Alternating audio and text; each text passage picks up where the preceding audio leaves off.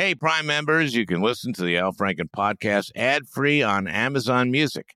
Download the Amazon Music app today. This episode is brought to you by Noom. Forget one-size-fits-all diets. With Noom, you get a personalized weight loss plan that's tailored to your lifestyle. No food is off limits. Enjoy your favorites while discovering healthier habits. Noom's users love the flexible approach, blending psychology and biology to help you lose weight in a way that's sustainable for you. Stay focused on what's important to you with Noom's psychology and biology-based approach. Sign up for your trial today at Noom.com. That's Noom.com. And check out Noom's first ever cookbook, The Noom Kitchen, for 100 healthy and delicious recipes to promote better living. Available to buy now wherever books are sold.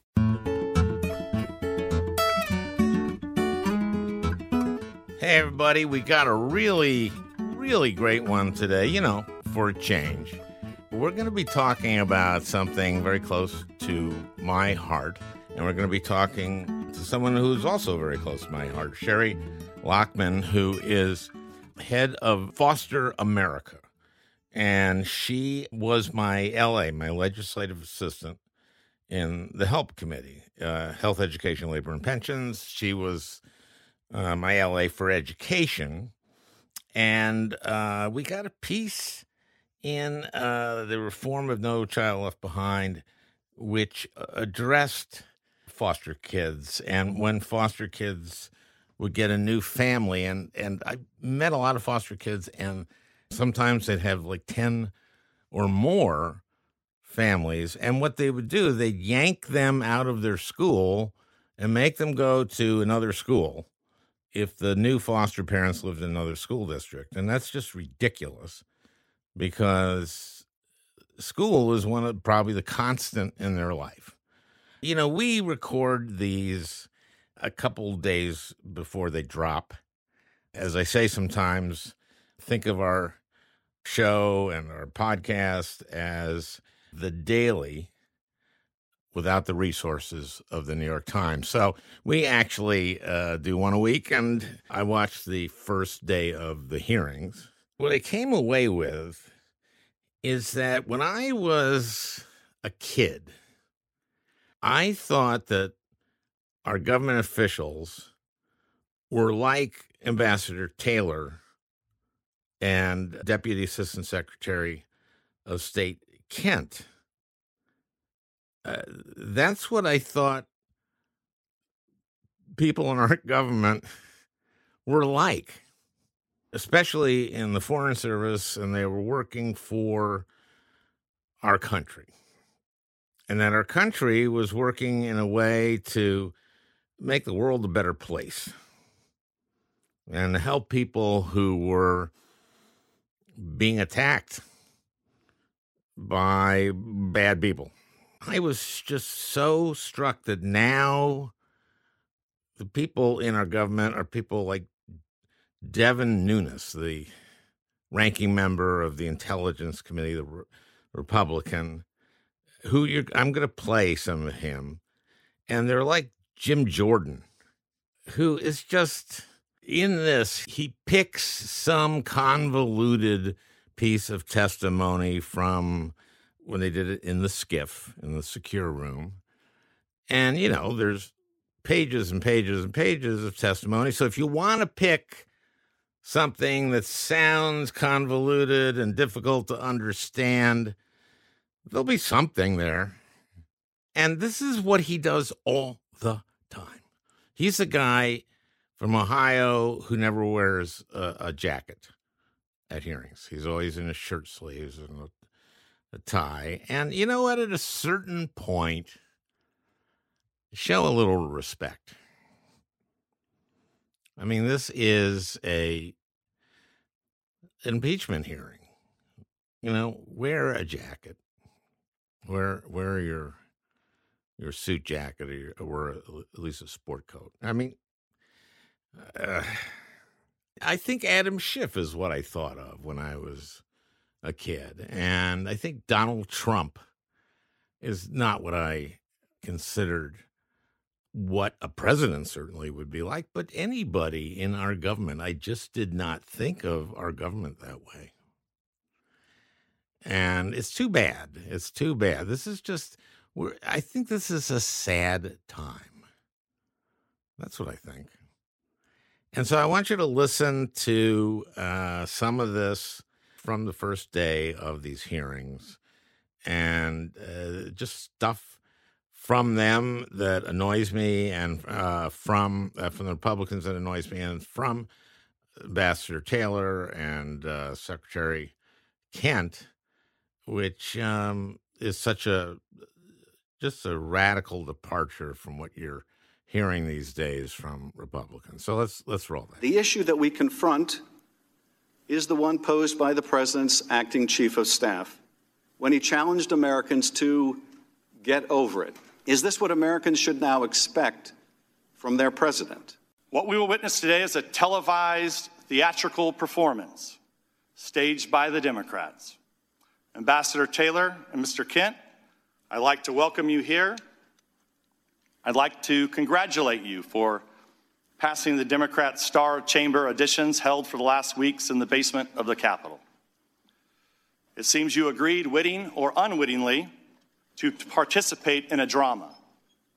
But the main performance, the Russia hoax, has ended, and you've been cast in the low-rent Ukrainian sequel. Over the course of 2018 and 2019, I became increasingly aware of an effort by Rudy Giuliani and others, including his associates Lev Parnas and Igor Fruman, to run a campaign to smear Ambassador Yovanovitch and other officials at the U.S. Embassy in Kyiv. During the late spring and summer of 2019, I became alarmed as those efforts bore fruit.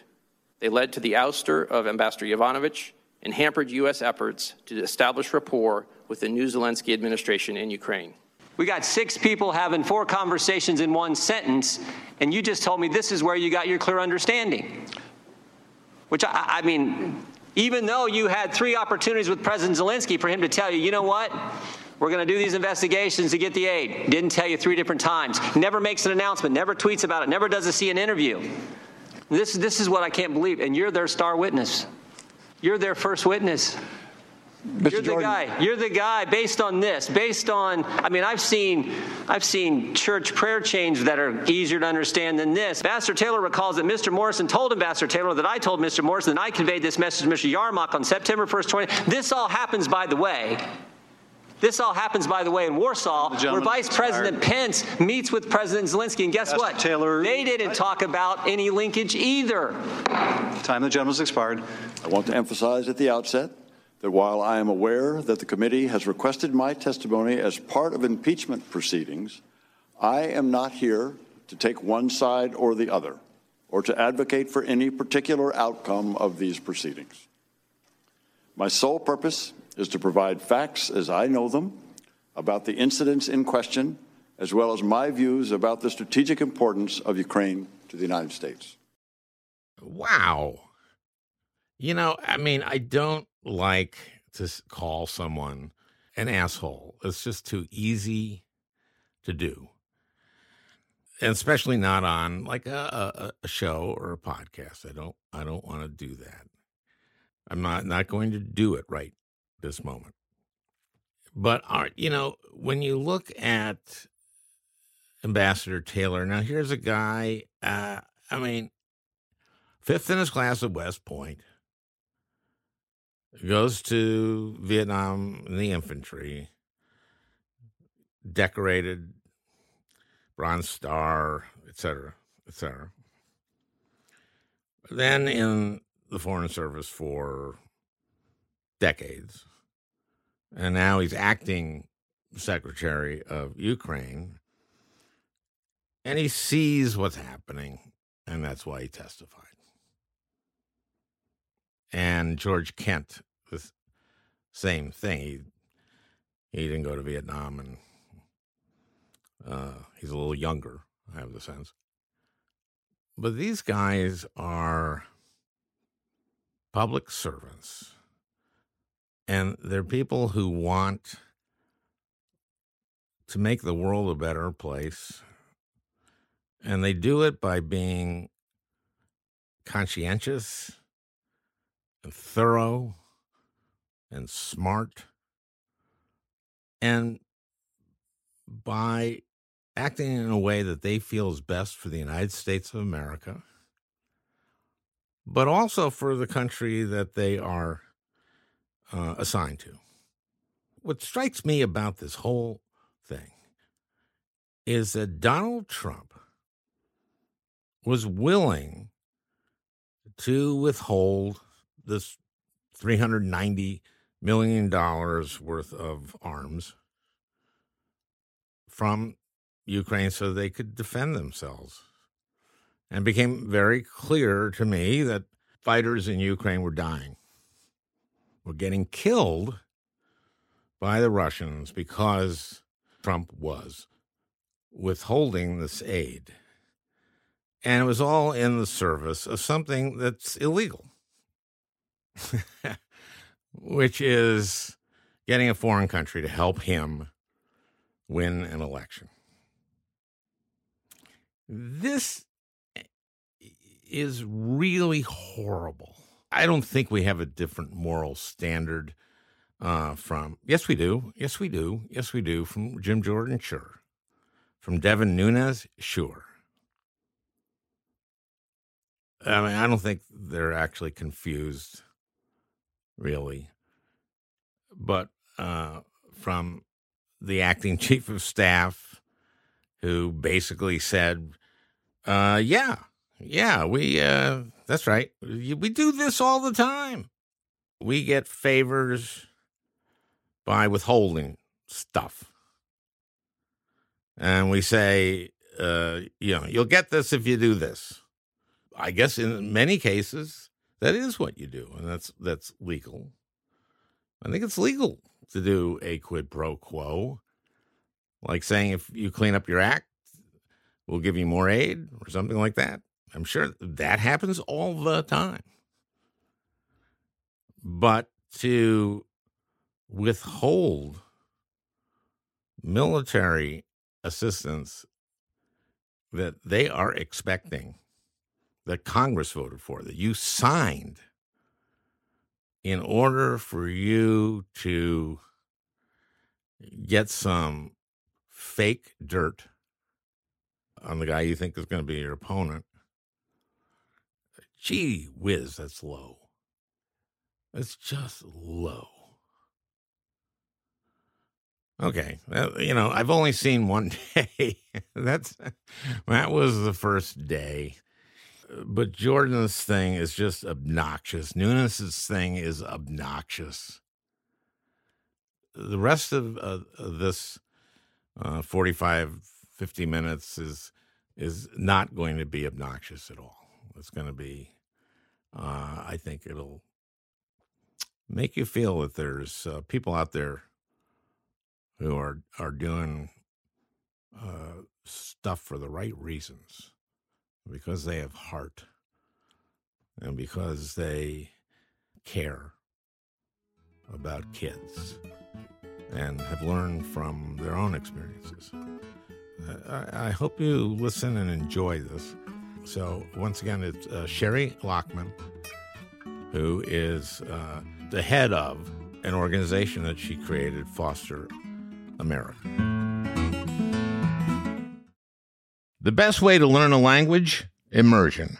Living where the language is spoken and using it every day. But if that's not in the cards this year, you can still learn a language the second best way, and that's with Babbel.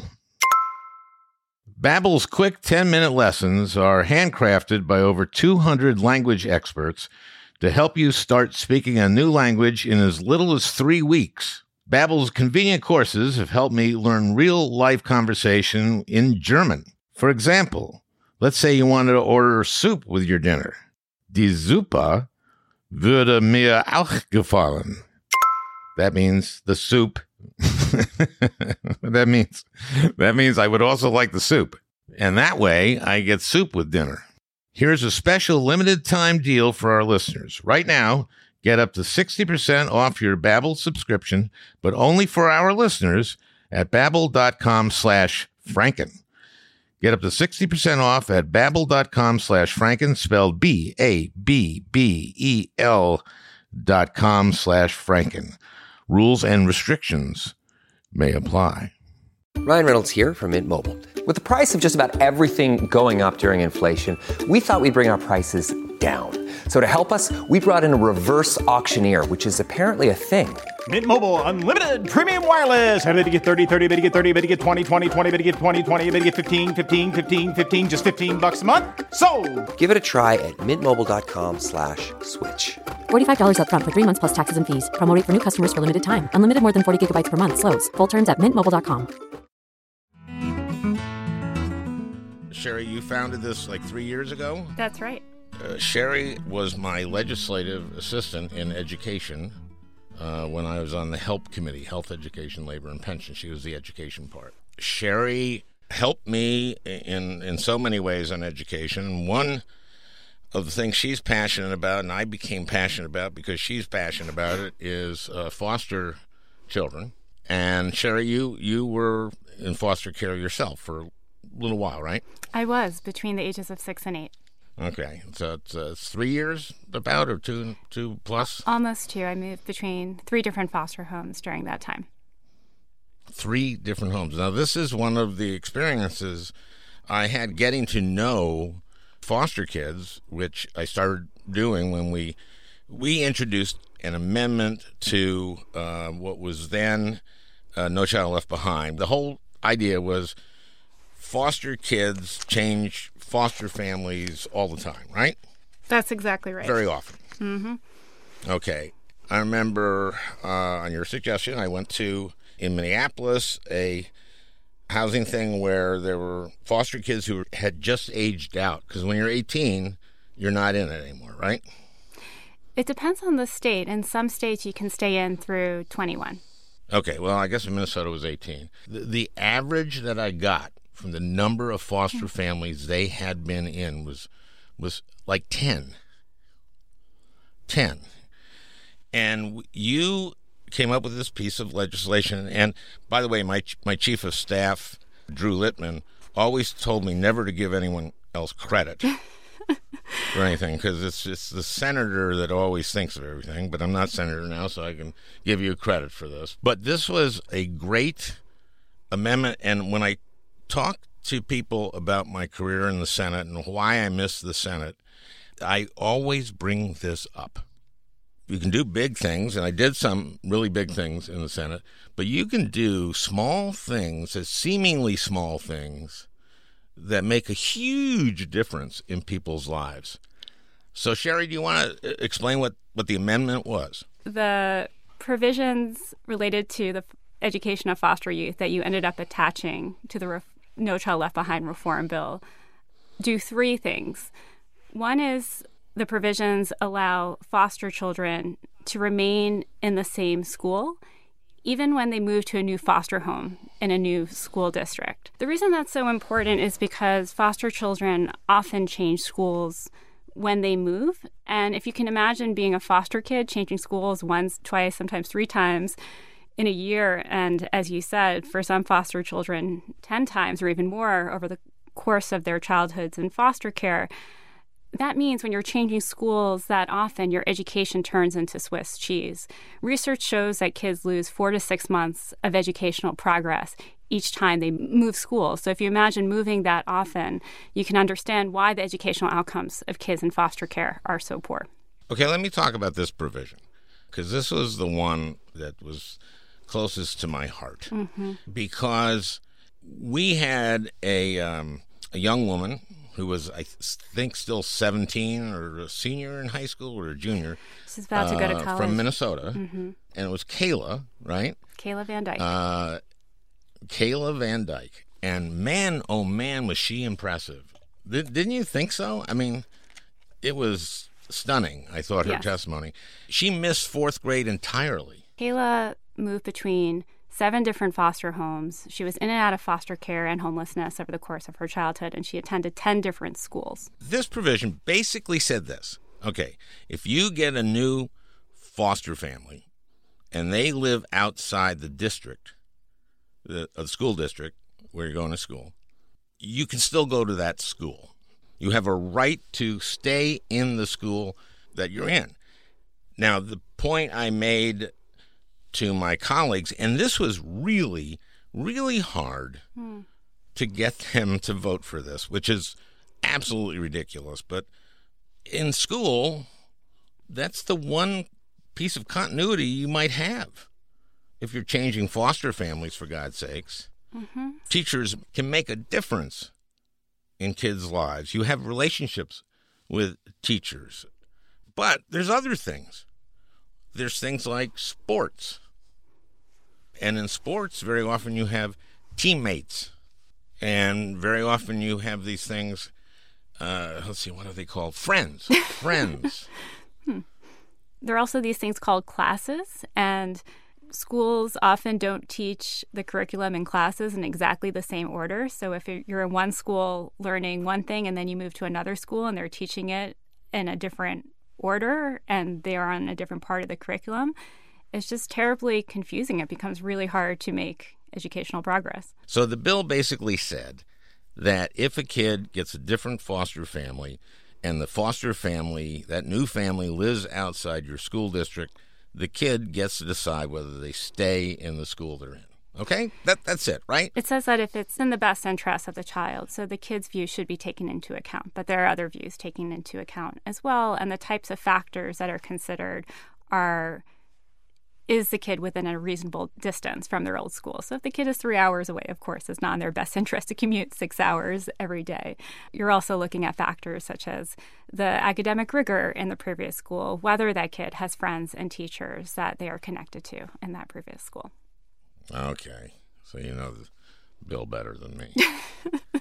Anyway, so I thought, okay, this just makes sense. And so let's say you move to a school district that's next to the school district or 2 school districts away or 3, and the kid wants to stay in the school, that either the first school district or the second school district or social services in one of the places, they have to arrange the transportation, right? That's right. I remember bringing this up when we were doing a markup, what's called a markup. And a markup is when you are kind of writing a bill and people have offered amendments and you vote on the amendments. And I figure this is easy. This is easy. How can you not be for this? And then I get this pushback, and the pushback was, isn't that the federal government mandating something to local government? And we don't like that because we're Republicans. And I go like, No Child Left Behind says that if the school fails 3 years in a row, and failure was a certain percentage of the kids meeting a standard of proficiency, which is sort of arbitrary anyway, that then they had to get rid of the principal and replace half the teachers. So you're telling me you're against federal mandates, but it's okay to make them change principals, get rid of half the teachers, and replace those teachers from somewhere else. That's not too much of a burden on the school district. But arranging for a friggin' ride? And then some of the Republicans went, well, okay, well, I take your argument, but I'm still going to vote no. When we finally got it done, when it finally ESSA passed, which is the reform of No Child Left Behind, we got this in. Because by then, everyone had kind of figured out that I was right. Right. This is one where I really was scratching my head, though. And so we're doing the first markup. Any markup where you pass it sets kind of a precedent and helps it on its way to get passed later. What's your memory of it? So because the markup set a precedent, it's really important to avoid setting the wrong precedent. So that's why you have to count the votes before you even propose an amendment. Because if we didn't think we had the votes to pass this amendment in committee, we would have then voted on it and set a precedent that it doesn't have the support that it needs, which does more damage than good. Bring it up and have it lose. Exactly. So we spent over a year working with staff from the other members of the committee to make sure that they understood the provisions that you were proposing, that we had their and their bosses' buy-in. I remember going into this markup being told by the staff of at least every Democrat on the committee that we had their bosses vote. Mm-hmm. That turned out not to be the case. Yep. So it was really surprising. Right. We had a little bit of a surprise. Yes. At the thing. And this is a story that you'll allow me to tell, and you'll correct me if I don't have the details right. Sure. And I'm not sure if you want to name names, but but there was a particular Democrat whose vote we thought we had, but we didn't end up having his vote, and he ended up arguing against the provisions in the committee. Yeah, he is one of the presidential candidates, mm-hmm. and he is not doing well in the thing, but it's not because of this. But anyway, so this is something I've not seen before, and I guess there's a reason, because there's probably a rule against it. That's right. So this was supposed to be a set of provisions that were going to pass easily. And when this one senator started expressing objections, all of a sudden, others on the committee, too, both Democrats and Republicans, started to raise questions. And then there was a big discussion around whether these provisions should pass, and a big debate. During the debate, the senators are supposed to argue back and forth with each other, not their staff. What the staff are doing is they are energetically behind the scenes passing stats and talking points and suggestions to the senators. So I was doing that with you. Other staff and to me. Right, to their senators. You can give it to another senator's staff. And you can do that as well. And give talking points to me. We were doing that. So we were doing that. A colleague of mine who was a staffer for this particular senator who started raising the objections was arguing back and forth with her boss to try to convince her boss why he should, as planned, go ahead and vote for these provisions. And I was rigorously passing talking points and stats to this colleague. And it became this weird three-way game. You were handing stuff to her. She was handing it to Bennett, and it was pretty obvious that was going on. Right. Yeah. Okay. So it got really awkward. I was physically right in the proximity of the senator. And the senator. He and I ended up directly arguing back and forth with each other. Okay, I've never seen that. Hadn't seen it before. I've never seen it since. It was, in my mind, hilarious. Lowly staffers are not supposed to talk to other people's this is bosses in the so Senate. Against the rules. This is crazy. This is insane what you did. But he voted for it. He did. And to be fair to him, he did ask some really legitimate questions, and I'm glad that those were aired, and perhaps he was going to vote for it the whole time anyway. But there were some moments there. What were the legitimate questions? Around the cost of transportation, and we had two answers to that. One is that we're talking about a relatively small number of children compared to the general student population. What if 2/3 of the kids in school are foster kids? Exactly. And they all get new foster parents in a school district that is 15 minutes away. Huh? Mm-hmm. Yeah. So while I was making these wonky arguments based on cost, you cut straight to the heart of the matter, which I think really won the day. You said, these are our kids. Literally, by definition, these are wards of the state. They are wards of the government. And you, as a senator, feel responsible for them. And you wouldn't treat your own kids this way. You wouldn't send your kids to 5, 10, 20 different schools and destroy their education. So if these children in foster care are truly our kids, how can we allow this to happen? And that argument is, I think, what convinced the committee. And we got Lisa Murkowski. We got one Republican. That was exciting. Yeah, you can see how susceptible Republicans are to, tugging at their heartstrings. We got one. And on that, let's go to Foster America. This is extremely important. I got to know a lot of foster kids because of this, and tell us what Foster America does. Sure. Before going into what Foster America does, I'd love to talk for a moment about why you should care about what happens in the child welfare system. And there are 3 reasons I want to emphasize in that regard. One is that many more kids in our country are involved in the child welfare system than most people think. It's actually 1 in 8 kids in our country who are abused or neglected by the time they turn 18, to the point that a government child welfare agency comes in and does the investigation and confirms that case. That's 1 in 8.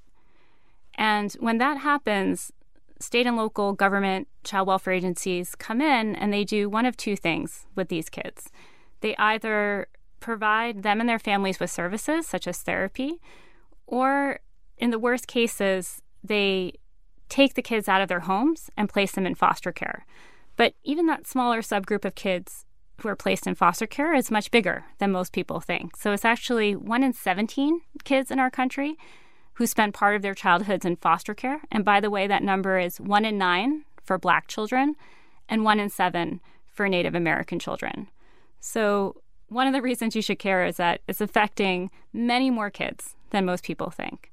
The second reason is that our country's broken approach to child welfare not only has a devastating impact on the many kids involved in the system, but it's also an upstream root cause of nearly every other downstream challenge in our society. And the statistics back this up. So we know, for example, that upwards of 70% of individuals in our juvenile justice system have spent time in our child welfare system.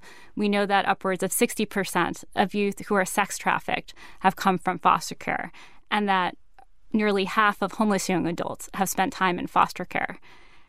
And Black and Native American children are 2 to 3 times more likely to wind up in foster care and then land on its conveyor belt to these other broken systems. So if you care about these downstream challenges in our society, if you care about disproportionality in these downstream systems like mass incarceration, you ought to care about child welfare as well. Do all kids who are taken from their parents, they don't all go into foster care? Where else can they go? Sure. So they can be adopted, or they can go into what's called legal guardianship, or they could go to relatives, which is actually the best case scenario. Based on research, we know that kids who wind up with an aunt or uncle or someone else the kid knows and loves, like a teacher or coach, some of those kids who go to relatives or people who are like relatives, like the teacher or coach, are actually still categorized as foster kids when those relatives get licensed as foster parents so that they can get some financial support to help them care for those kids.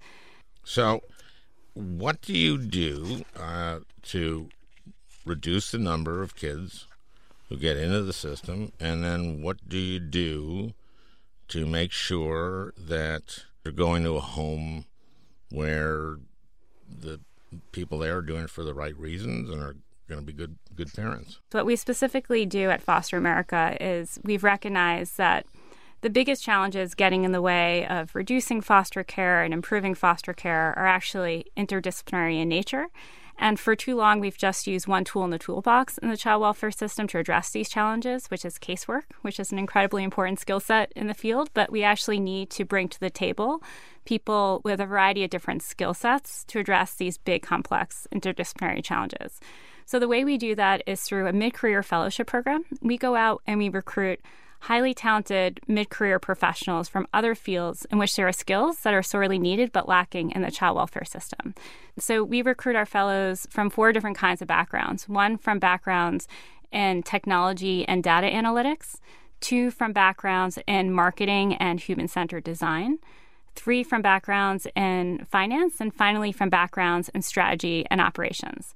And after we recruit these professionals from these other sectors, we place them in leadership roles for full-time 18-month fellowships in child welfare agencies and related public agencies across the country. So you recruit these mid-career people. Mm-hmm. So these are people at mid-career who are going like, I'm mid-career.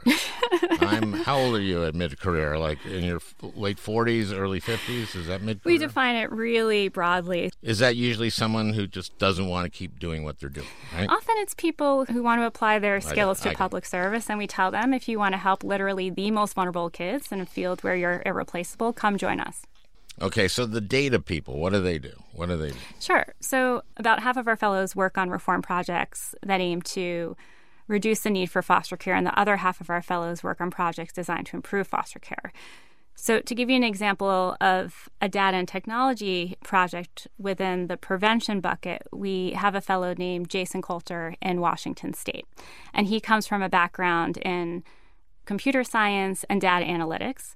And what he is working to do is to connect data systems in Washington State across their early childhood, child welfare, and juvenile justice systems, all for the purposes of prevention. So, for example, using this integrated data, he's helping the state figure out how do you identify the highest risk families earlier before they reach the doorstep of foster care, and how do you then match them earlier with the right services that, based on the data of similar kids who have come before them, are most likely to prevent these particular families from winding up in foster care later on. So what you're doing is you're applying some science exactly and thought to this. Yes, exactly. Okay. That works? It does. And science and thought. Science and thought turn out to be important. I'm writing that down because it might work in other areas too. So to give you one more example that's a little bit less wonky, in the reform bucket of improving... Well, I think everybody actually understands that. And I think that's exciting. I think it's cool. That's awesome. I don't think that's wonky at all. So our former fellow, Adam, in Rhode Island, used skills in marketing and human-centered design, which is essentially a set of skills around getting to know your customers, your end users, and designing better systems for them. He used this combination of skills from the business sector and marketing and human-centered design to help Rhode Island within 1 year increase by 25% the number of foster families and relative caregivers that they recruited and licensed. That then decreased by 30% the number of foster children that Rhode Island sent to these modern-day orphanages, the institutions we were just talking about. I see. When there was a shortage of foster families. So there is a shortage of families that will adopt someone into foster care. That's right. A kid into foster care. There's a big shortage across the country, actually. Between 2011 and 2017, the number of kids in foster care spiked. It went up year after year. Many experts believe that's largely due to the opioid crisis and other drug epidemics. And the number of foster homes, the supply of foster homes, simply did not keep up with that spike. So we wound up in this crazy situation in many states where way too many kids were being sent to these jail-like group homes and institutions. And when kids were first coming into foster care, where many of them were just being put up in hotels or sleeping on floors because there were not enough foster homes available. So for anyone listening who's considering becoming a foster parent, our field needs you. I highly recommend going to a website called Foster More to learn more about this. Foster More? Foster More. If you just Google that. Okay. Foster More. We got a break for a commercial, and I'm so excited about this sponsor, although I don't know who it is. What makes a life a good one? Is it the adventure you have? Or the friends you find along the way? Maybe it's pursuing your passion while striving to protect, defend, and save what you believe in every single day. So, what makes a life a good one? In the Coast Guard, we think it's all of the above and more, but you'll have to find out for yourself. Visit gocoastguard.com to learn more. Man, that sunset is gorgeous. Grill, patio, sunset. Hard to get better than that. Unless you're browsing Carvana's inventory while you soak it all in. Oh, burger time. So sit back, get comfortable. Carvana's got thousands of cars under $20,000 just waiting for you. I could stay here forever. Carvana, where car buying meets comfort meets convenience. Download the app or visit Carvana.com today. We are back. We are talking to Sherry Lachman, the head of Foster America. There is a shortage of foster parents, people willing to do this. Can you tell which foster household, can you tell which ones are going to be good and which ones not so good? Is there a way of doing that? I mean, obviously, if there's a shortage, you don't have a big choice, but is there a way that these guys who do data and stuff can figure out who's going to be a successful parent? Or is it just basically person to person and somebody is better than others at picking people out, or you just go with what you got, right? Any loving parent knows what the criteria are for being a good foster parent. It's applying those same principles to foster children, the same principles you would apply to your own children.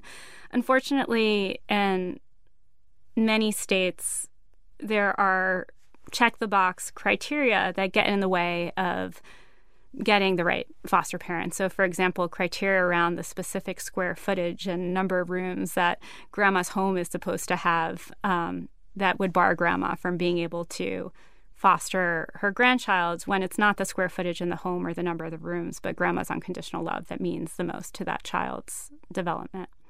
So a lot of this is common sense as well. So it's not the square footage of the home, it's the cubic footage of the heart. What a wonderful hallmark art. I think I would, that's Foster America's, that's your slogan. Our new motto. Thank you, Al. Yes, that's right. You can use it. You can use it. Go ahead. It's yours. Unless you do like greeting cards. If you do greeting cards, cut me in a little bit. Maybe that will be our new fundraising strategy. It's a great thing you're doing here. So you've been at it for 3 years, right? That's right. Can you give us some idea of how things are going? Yeah. So over the past 3 years, we've placed 48 fellows in 15 states across the country and, most recently, Puerto Rico. And by the end of 2021, we'll be on track to place over 100 new cross-sector leaders in the field, which in our small sector is enough of a critical mass to really start creating a tipping point and driving real change. And that's in your infancy in this, really. That's right. It's early days for us. Our number of fellows and our impact continues to grow year over year. In addition to the current version of the fellowship, we're also working on some new experiments as well that involve essentially bringing fellows and agency partners together across groups of states to work together on a shared North Star reform goal. So, for example, in our new cohort of fellows, we have fellows working across 3 regions, Indiana, Michigan, and Baltimore, on the shared goal of improving foster parent and relative caregiver recruiting and licensing. And the purpose of working this way is that it allows the fellows in the states to divide up with each other which innovations each fellow and state partner is testing to advance the shared goal, and then to share back with each other the results of their experiments, so that if a fellow and their state partners in a particular state are really successful with an innovation they are testing, then all the fellows and the state partners in the network can adapt and scale across the whole network the innovations that are working. Let's say you're listening to this and you're going like, I just sent my youngest off to college and we've got a nice house here and this sounds like something really good that we could do. What does someone who wants to help a foster child do? How do you go about that? There are many ways to help. One is by volunteering directly with foster youth. And I would say the highest form of that is, of course, by becoming a foster and or adoptive parent. I should mention that there are over 100,000 children in our foster care system who are waiting for adoptive parents who are up for adoption. In addition to specifically fostering or adopting, there are other ways to volunteer as well. So, for example, you can become a mentor to a foster child. You can become a court-appointed special advocate. So I'd highly recommend Googling the term CASA, Court-Appointed Special Advocate. That's really an incredible way to volunteer. What that means is you actually go with that child to court, but before you go with them to court to their child welfare hearings, you really get to know that child. You interview people in their lives, like their teacher, so that then when you show up with them at court, you really understand what their true needs and interests are, so you can better advocate for them in front of the judge about, for example, what type of foster home they should be placed in, whether or not they should be returned to their birth family. That's an incredibly powerful way to volunteer that makes a difference in kids' lives. That is a way to make a difference without the commitment of literally almost adopting a kid or taking in a kid as a foster child. There's a slippery slope in volunteering that once you get to know and love a kid through mentoring or becoming an advocate for them, you eventually might be interested in perhaps providing them with more of a permanent home. Other things you can do include advocating with elected officials. So next time a politician asks for your vote or for your check, ask them what they are actually doing to reform our broken child welfare system. That's a real stumper. Many elected officials have not studied up on this issue and won't know what to say. That's how far under the radar screen this is. So when they are pressured by constituents to actually know something about this and do something about this, that will go a long way in changing the system. Even if you don't want to help a kid, right, and just want to stump a politician for just a minute, you can ask about that, because I think you're right. What are you doing about our child welfare system, Senator, or candidate for Senate? Mm-hmm.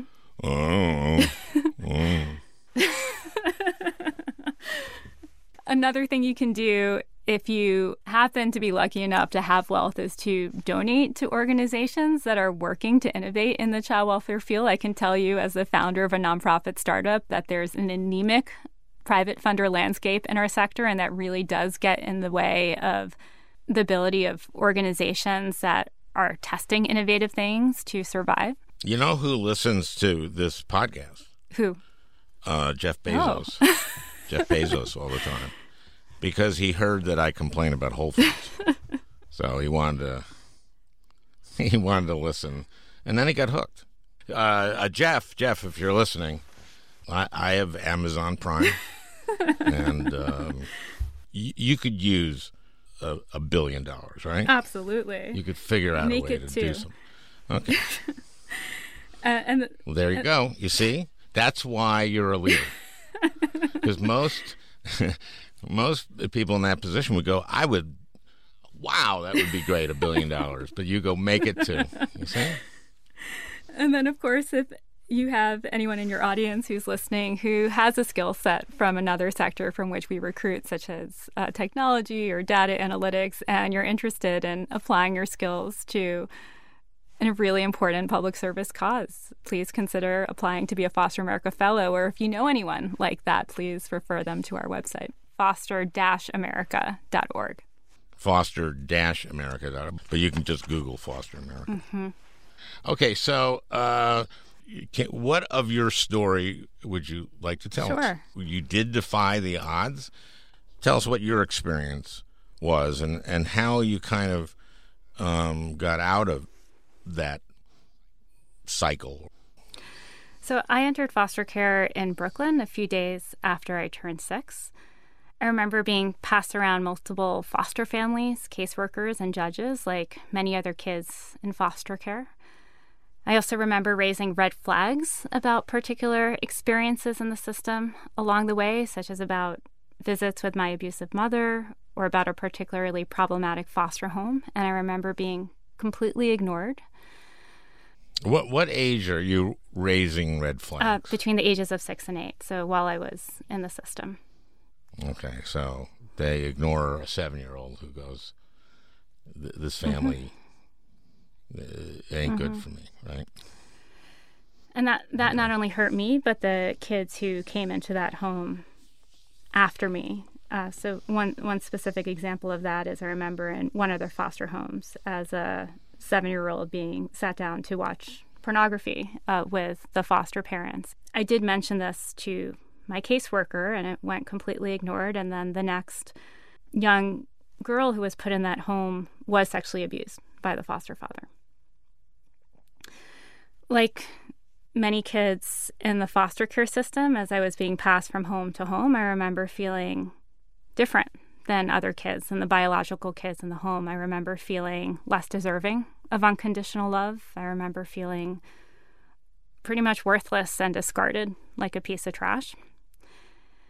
And my goal in the work that I do in child welfare is to make sure that no other kid has to grow up this way. Yep.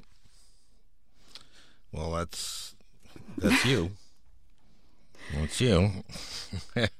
And that's why, I loved having you as in L.A. You were passionate, even if you violated a cardinal rule. It was worth it. Yeah, of course. That senator seems like someone who wouldn't hold it against you. And then you said that you had a fourth grade teacher? Yes. So like so many other kids in the system who go on to have better outcomes in adulthood, I was lucky to have teachers and mentors and family members in my life who really helped me be resilient. One of those teachers was my fourth grade English teacher, Ms. Owen. She saw me crying in the classroom one day in fourth grade about some of the external circumstances in my home situation. And I remember her taking me out of the classroom and saying to me that I could someday use the childhood trauma I had experienced and my experience in foster care to advocate for other vulnerable children, other children like me. And her words... Boy, she hit it on the nail on the head, didn't she? Yes, it's a pretty crazy thing to say to someone that young, but her words completely transformed my life. The magic in what she said is that it helped me go from feeling like a victim of my circumstances to actually feeling empowered for the first time in my life, to feeling empowered to use my circumstances to make a difference for other kids.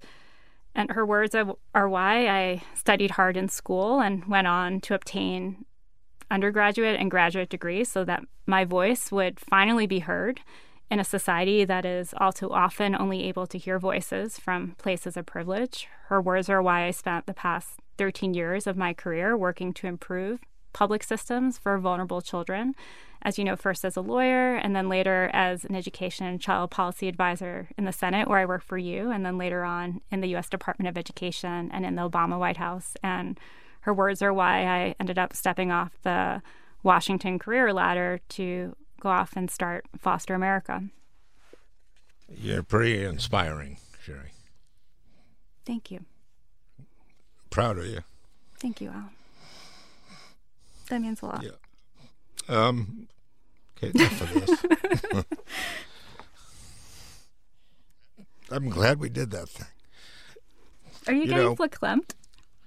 Yeah, I'm getting Verklempt. It's pretty easy for me to get Verklempt.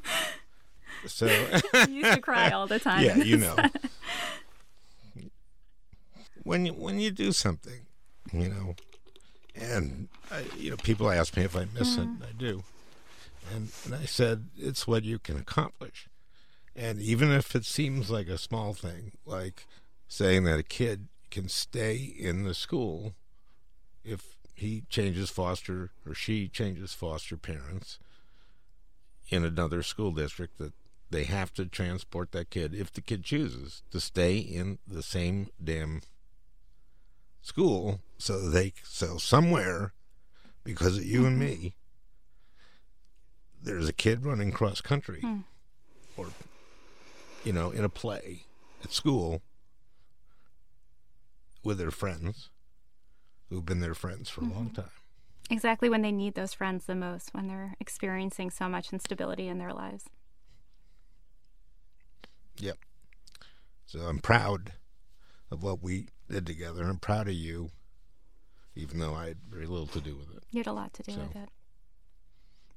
Thank you. Well, you know who had a lot to do with it was your teacher and the really shitty foster parents you had. That's true. you go. Ending on a high note. always. Don't want to end on Verklempt. Sherry, thank you. Thank you so much, Al. I really appreciate your shining a spotlight on the issues of children and families in the child welfare system. Well, I hope you enjoyed listening. That beautiful music is by Leo Kottke, the great Leo Kottke. I want to thank Peter Ogburn for producing. We'll talk again next week.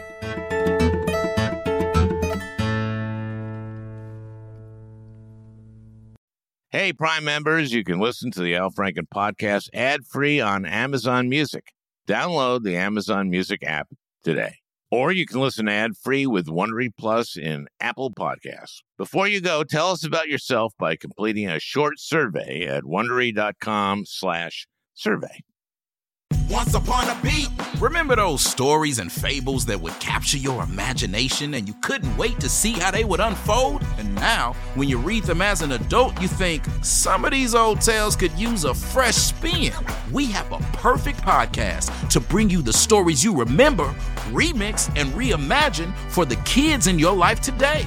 Join me, DJ Few, and my trusty turntable, Baby Scratch, as we spin up new tales in the New Kids and Family podcast, Once Upon a Beat. Wondery and Tinkercast are bringing you a jam-packed, music-filled weekly party where hip-hop and fables meet. It's Once Upon a Beat. Follow Once Upon a Beat on the Wondery app or wherever you get your podcasts. You can listen to Once Upon a Beat early and ad-free right now by joining Wondery Plus in the Wondery app or Wondery Kids Plus in Apple Podcasts. Once Upon a Beat. The early 2000s was a wild time for reality TV. There seemed to be an endless supply of shows that delivered entertainment for us, but trauma for children. I'm Misha Brown, the host of Wondery's podcast, The Big Flop. Each week on The Big Flop, comedians join me to chronicle the biggest pop culture fails of all time and try to answer the age-old question, who thought this was a good idea? We recently looked behind the scenes of what was really going on at Abby Lee Miller's dance studio. Abby's biggest misstep wasn't screaming nonsensical catchphrases or throwing chairs on television, but instead, she was choreographing financial fraud in plain sight. Join me to break down all the wild details of Abby Lee Miller's story. Follow The Big Flop on the Wondery app or wherever you get your podcasts. You can listen to The Big Flop early and ad-free right now by joining Wondery Plus.